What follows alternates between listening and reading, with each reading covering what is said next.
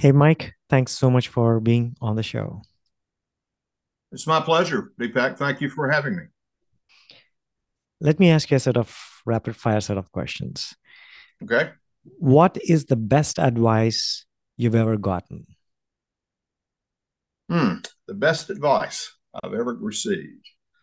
I've received a lot of advice over the years, and most of it's been pretty good. But the best advice probably is to do what the good book says and treat others as you would have them treat you.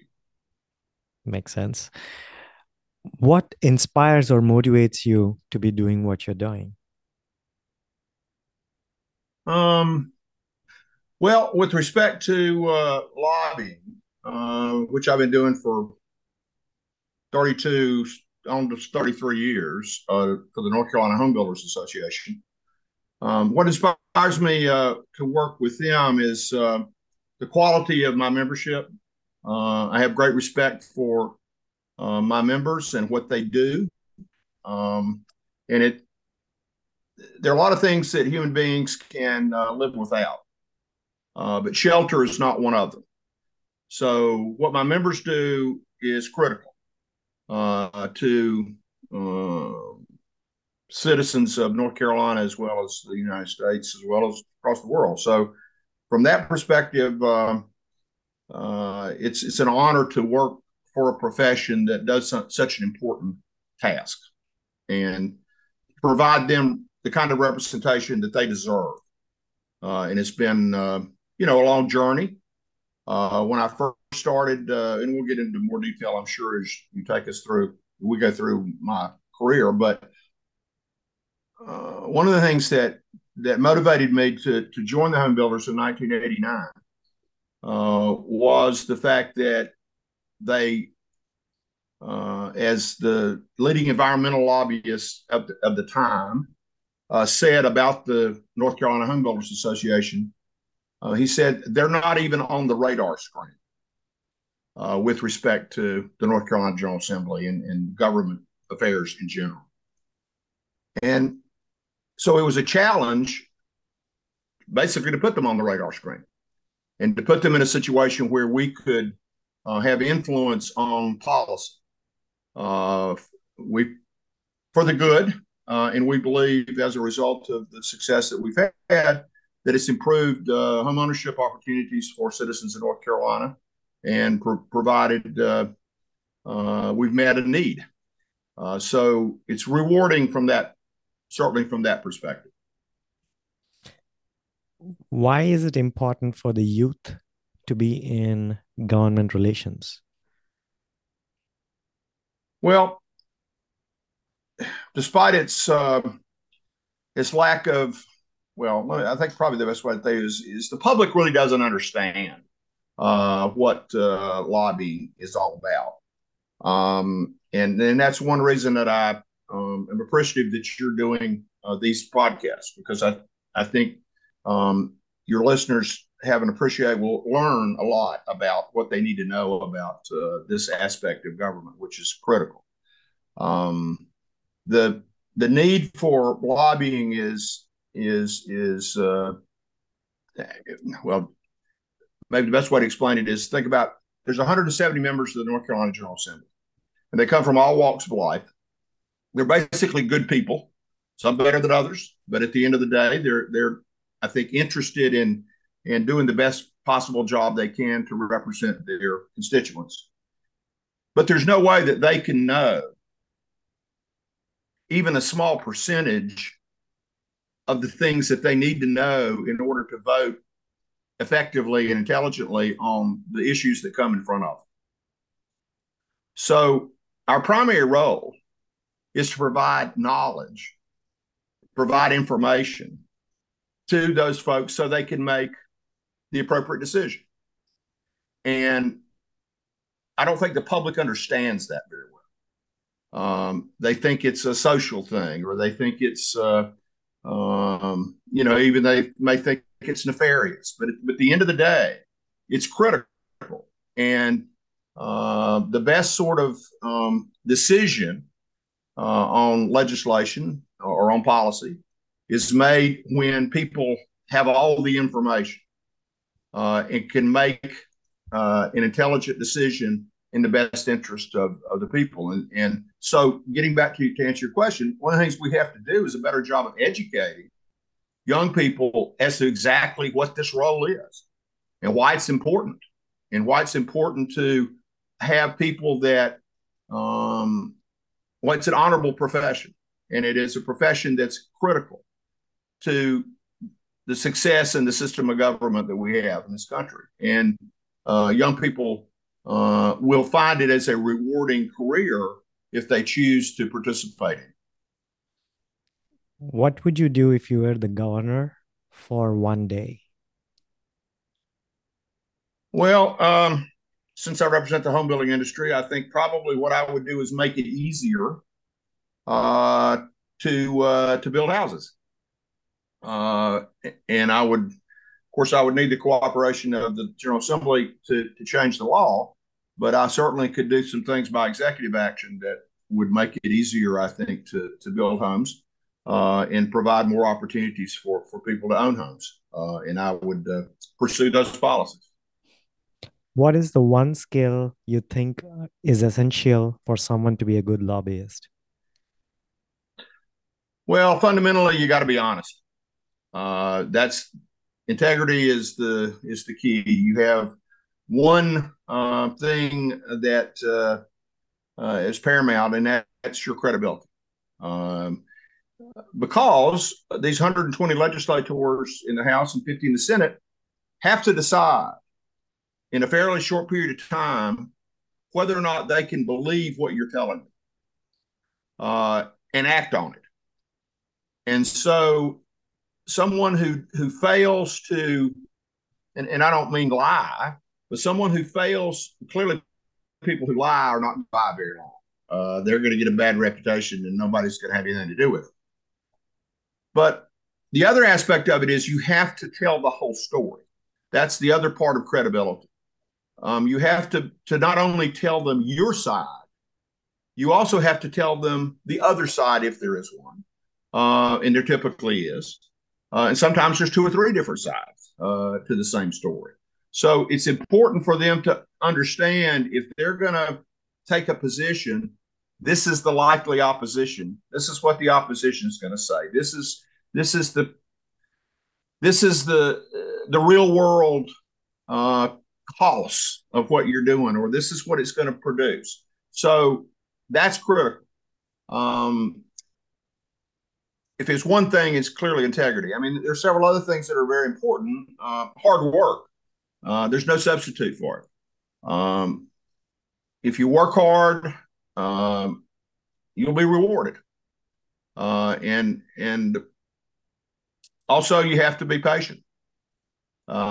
Legislation sometimes takes several sessions to get through. So being patient is another virtue that's important for a lobbyist to have. What is the one thing you would like to share which very little or very few people know about you? About me.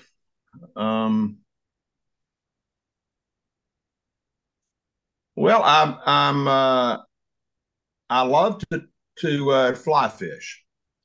So it's not something that I have the opportunity to do as often as I'd like. And it's not something I talk to people about a lot, but it is something that I enjoy doing, and it's something I grew up doing, and something I look forward to when I had the opportunity. Oh, that's cool. And what is the best compliment you've ever received? Hmm.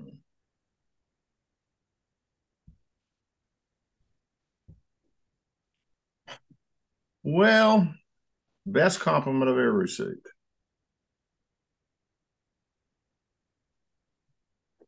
Hmm. Well, I don't know if I can tell you the best one I've ever received, but I just got a recent one. Let me share the most recent. That's the one that comes to mind. A newly elected congressman from North Carolina who served in the General Assembly I sent him a text congratulating him on his victory, and he thanked me for that. And then he also said, to paraphrase, um,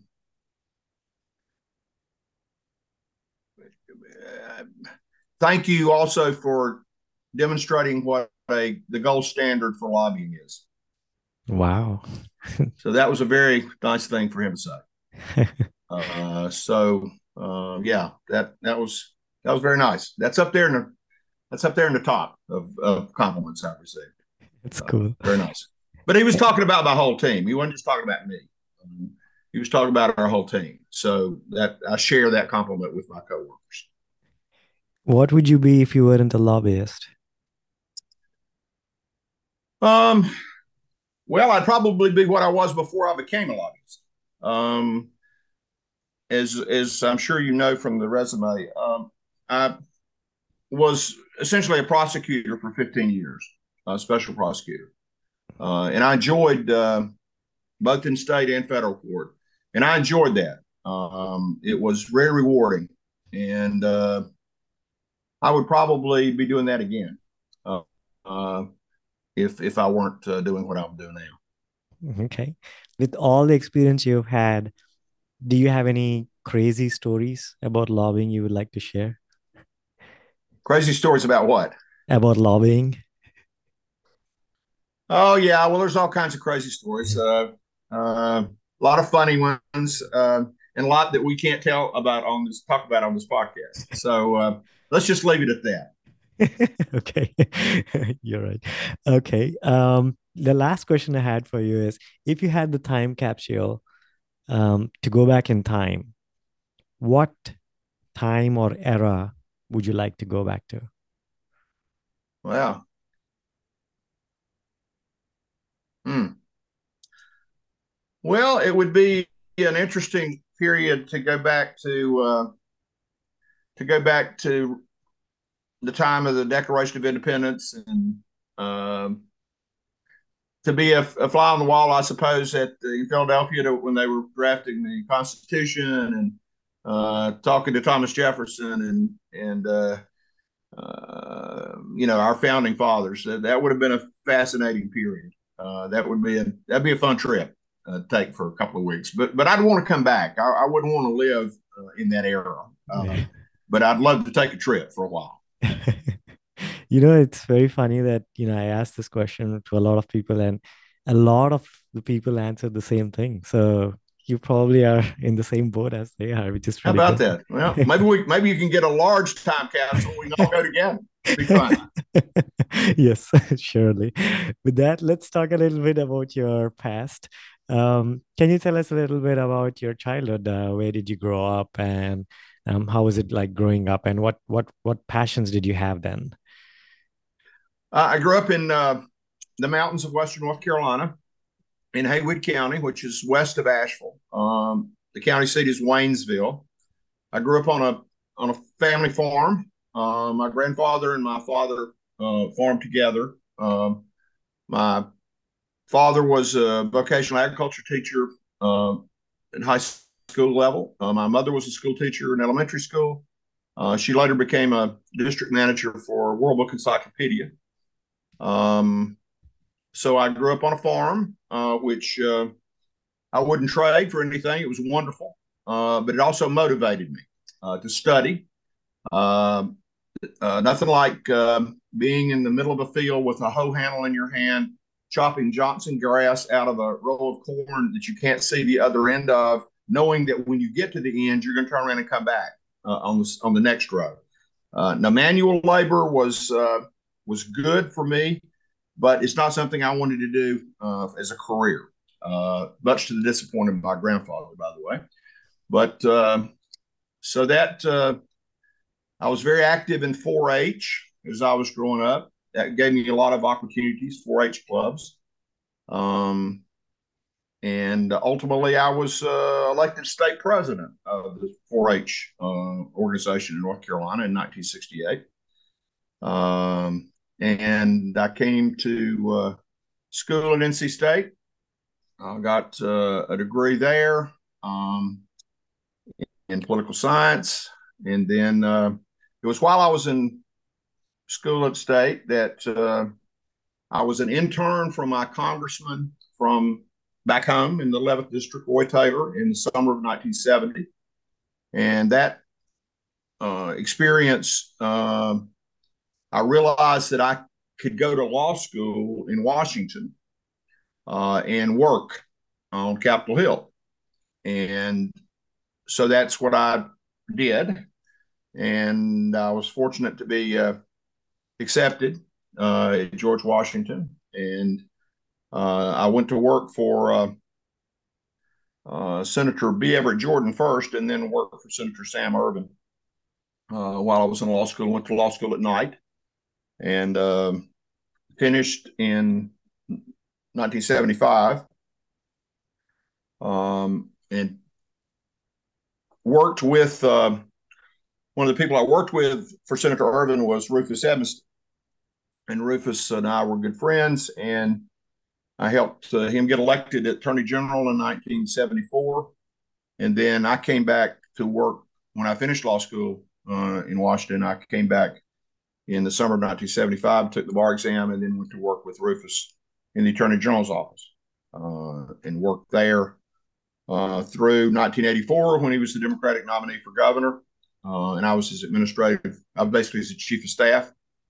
When he was unsuccessful, I handled the transition with the next Attorney General who had been elected, Lacey Thornburg, who is also from the western part of the state, and I knew already. And he asked me to stay on, and I did.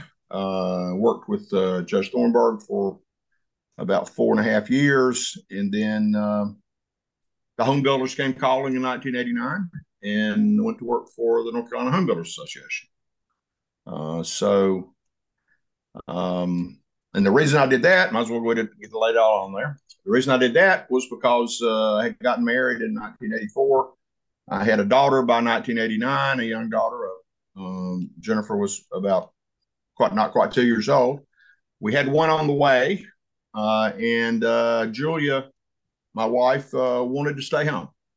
Wanted to be a stay-home mom, and I certainly supported that. Thought that was a great idea, but the problem was we were two-income family, and part of the motivation, I loved working for the Attorney General's office. I loved what I was doing, but in order for her to stay home financially, I had to move into the private sector, and so that was somewhat motivation. And I've already indicated earlier that one of the challenges when the home builders came to see me, they wanted to create an in-house government affairs program, and I saw that as an exciting challenge, particularly to take an organization, as I said, that was generally not on the radar screen, and an opportunity to put them on the radar screen. And 33 years later, I'm still working with them. So it's been an interesting career. So I'll shut up and let you ask some questions. No problem. That's a really good insight into your past. Tell me, if you could, please tell me why. I mean, like, how did you get into politics? I mean, I see that you picked Bachelor's of Arts in politics, After high school, what happened as to, why did you go into that field? Well, primarily because I wasn't going to be a good chemical engineer. I I went to NC State with a full scholarship in chemical engineering and pulp and paper technology, a 5-year program, a full ride now, mind you. But by Thanksgiving of my freshman year, it had occurred to me that chemistry and higher level calculus and some of these other courses I was taking were not for me, that I was not going to be successful with that. So I was an engineer for a semester, and I knew I had to transfer to something else. And so as it turned out, I looked at the college catalog and concluded that maybe I might go to political science and be a lawyer. And that's kind of what I decided to do in Thanksgiving of my freshman year. Now, politically, I came from a political family. My grandfather in addition to being a farmer, was also the chairman of the Board of Commissioners in Haywood County for 12 years. He was also the county manager. So when I was growing up, I spent a fair amount of time in the courthouse uh, with my granddad, and he was politically well known in Western North Carolina, and was someone who was very closely connected with a lot of statewide candidates and that sort of thing. So I was very politically oriented even at an early age.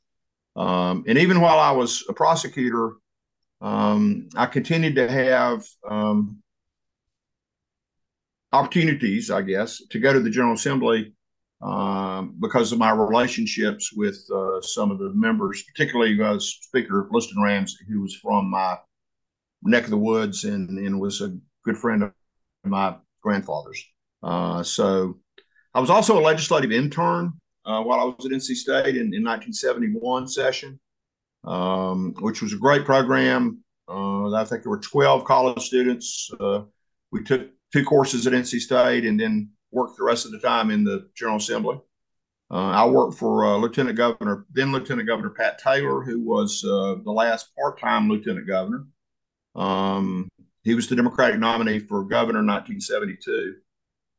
He was defeated in the primary by Skipper Bowles, who was Erskine Bowles' father. So an interesting period of time, and I was still very much involved in politics when I was growing up in college, and then even into law school. As I was saying, helped Rufus get elected in 1974. So I've always been involved in political campaigns as well as professional things. When I was in Washington, I had the opportunity to, it's a great opportunity. One of the things I got to do with Senator Ervin was I got to work on the Watergate Committee, which was quite a historic. We just had the 50th anniversary, as I'm sure you followed that this year, of the break-in. And we had a reunion in Washington in the caucus room where the hearings were held. So it was, but that was quite an experience, and part of history at the time. So Yeah.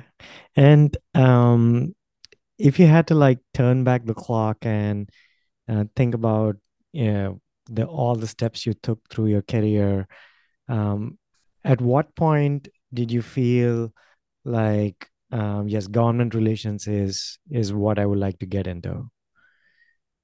I'm sorry, being a what? Being a part of government relations, at what point Oh, did you feel? with government Yeah, relations. Yeah. yeah. Well, I suppose realistically, the opportunity the home builders provided. I mean, that was to create a government affairs program. So that was when it was clearly presented. I mean, I did some lobbying.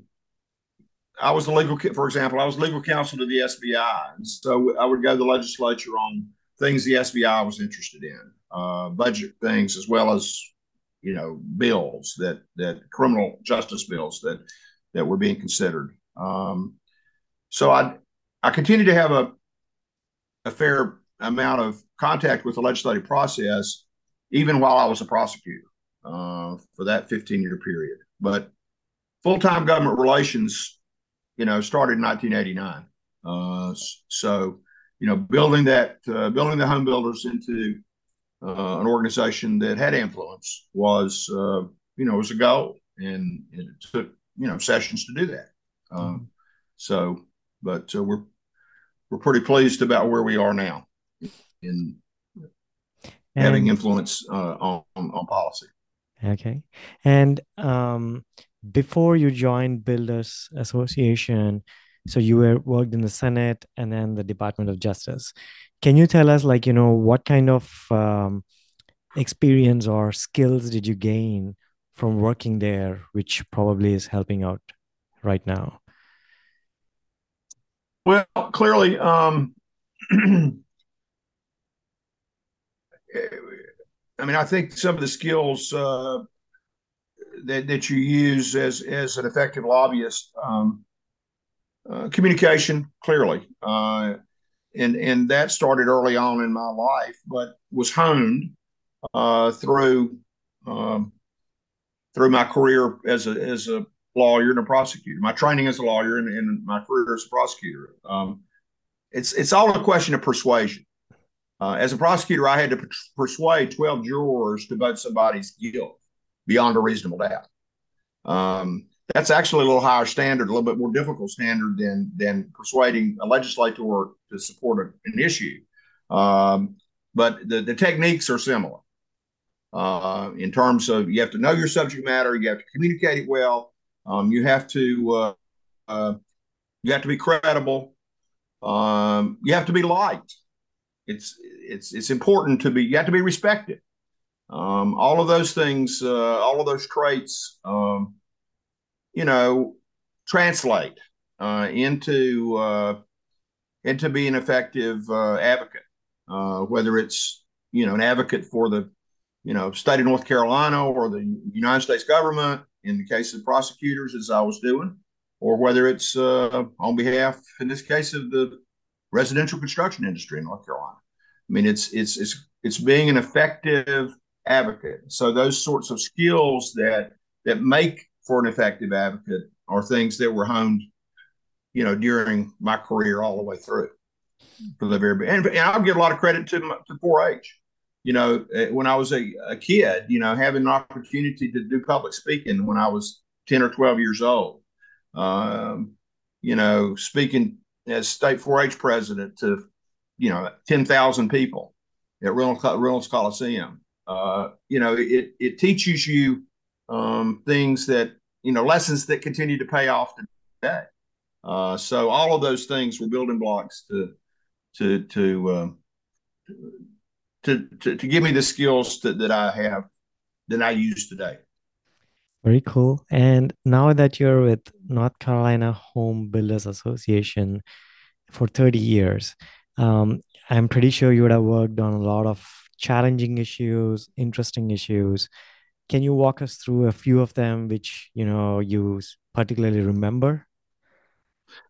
Sure. I mean, we've had obviously 33 years. We've had a lot of issues, and we have a lot of issues. Home building is one of the most regulated industries in the country. People don't think about it. I mean, I've said that we're probably second only to the nuclear energy industry as being regulated. I mean, when you think about it, we have to have government permission to clear our lot. Okay, we have to observe all the environmental laws. We have to make sure that erosion sedimentation control. We have to do all of those things. We have to have a government permission. We have to have a building permit to start construction. We have to have a certificate of occupancy inspected by the government that our house meets the building code before we're allowed to sell our product. We have to. So I mean, that's just an example. Incredibly regulated. So the part of and regulation has a cost. And each additional regulation that's put on our industry, some are good, a lot of them aren't. But at the end of the day, is keeping the bad ones away, and the ones that are unnecessary. Because at the end of the day, we're trying to provide a product that people can afford. And that's becoming increasingly difficult. And one of the challenges that we have today is it's becoming almost impossible for millennials and the generations to follow to be able to afford to buy a home.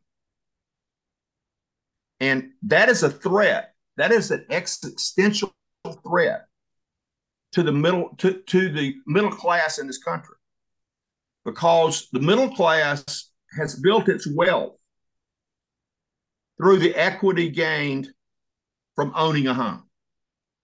It has educated children. It has started businesses. It has contributed tremendously to the sorts of quality that you want in a society. And we cannot afford for these generations of young people coming up not to be able to purchase a house because they can't afford it. And that's a tremendous challenge, and one that we're facing today, and that we face throughout the 3 decades. But I would contend that currently that's probably the biggest challenge that as a society that we have. And unfortunately, some of the solutions to this issue are not necessarily popular. One of the things, for example, that we have to do is increase density, because land is so expensive that we cannot afford only to build single family detached homes anymore. We have to be able to build higher density. We have to be able to build duplexes. We have to be able to build triplexes and quadplexes to make efficient use of land. For example, 2/3 of North Carolina citizens cannot afford the median priced home in North Carolina. But 2/3 of our citizens can afford a duplex. So the question is, but keep in mind that people in single family neighborhoods don't want higher density in their neighborhood. And they also don't want it near them, because they're under the mistaken belief that it's going to harm their property values. So that's one of the challenges, is we have to overcome are some of these myths that people hold on to that are not correct, but are so ingrained that politically it's difficult to achieve some of the things that are going to have to be done in order to make sure that we can provide housing for the generations that absolutely have to have it. Because we cannot become a nation of renters. If we could become a nation of renters and we lose the middle class, we may lose our democracy. That's the danger. So it's fundamental problem.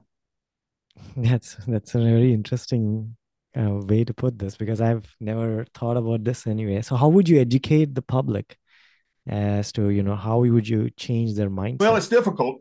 One of the things that that I think is going to happen, frankly, is through the political process. I think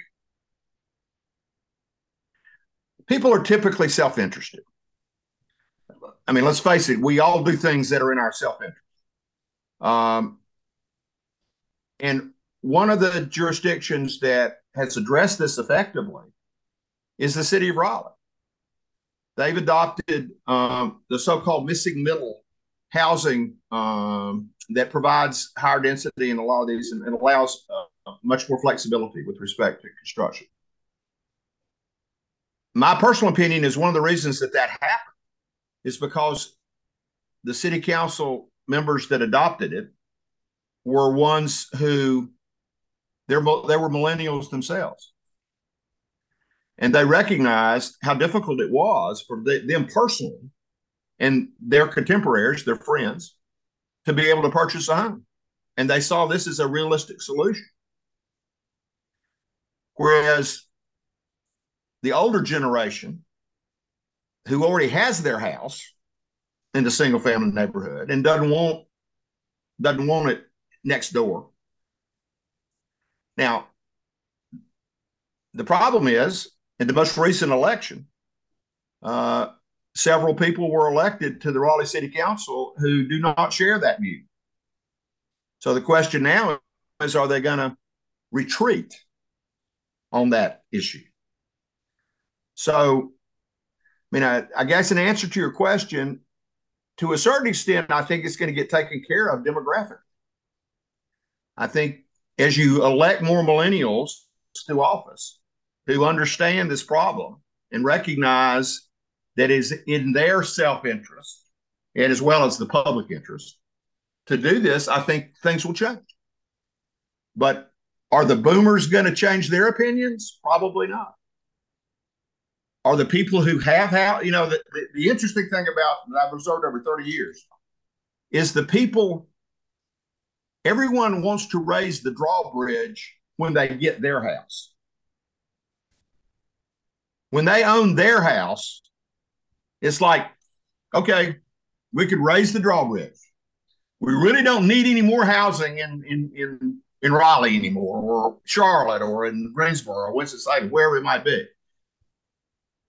It's like, where are all these additional people coming from? They're crowding. They're crowding the streets. They're crowding my schools. It's everybody gets really concerned about it after they buy their house. So part of it is the challenge that comes with fortunately living in a state where people want to come and, and businesses want to expand, and there's economic opportunity. So we're lucky. We're lucky we have these problems. We're lucky we have these growth related problems, because there are places in Eastern North Carolina or in Western North Carolina I could take you where they are happy to have a new fast food restaurant because it opens an opportunity for employment. So, there's challenges that are associated with it, but we're pretty lucky to be living in a state and in a community that has economic opportunities for everybody. That's very well put. Looking towards the future, how do you see yourself in the next few years down the line? Or what kind of advice would you share for youngsters? Well, I've stepped down as executive vice president of the North Carolina Homebuilders Association. It'll be 2 years this December, to my successor, who's doing an outstanding job, Tim Minton. But I remained a part of the legislative team and continued to do general counsel work for the association, because in addition to legislative activities, we also are active in representing the association in cases that are important to our industry as well. I'll give you a quick illustration of that. For about 30 years, we worked on an issue called vesting. Vesting property rights basically means that you can't change the rules after the game starts. That if you have a project and you get it approved, then all these permits that you may need to finish the project, they can't change the rules with respect to them once you get started. So we've passed a series of legislation where we moved that process over the years to be more favorable. And we actually, in 2011, in 2021, we actually put sort of the final touch on legislation to do what we needed to do. And so the vesting is statutorily in the books exactly the way it should be. But unfortunately, we had a court decision last year in which our Court of Appeals interpreted the law incorrectly. Not what the legislature intended, not what we intended when we proposed it. So we're in the process right now of litigating that in the Supreme Court of North Carolina to restore what we believe to be the appropriate legislative intent. So in addition to legislative things, you also have the courts to be concerned about, to be effective, and also the executive branch on how things are being interpreted there.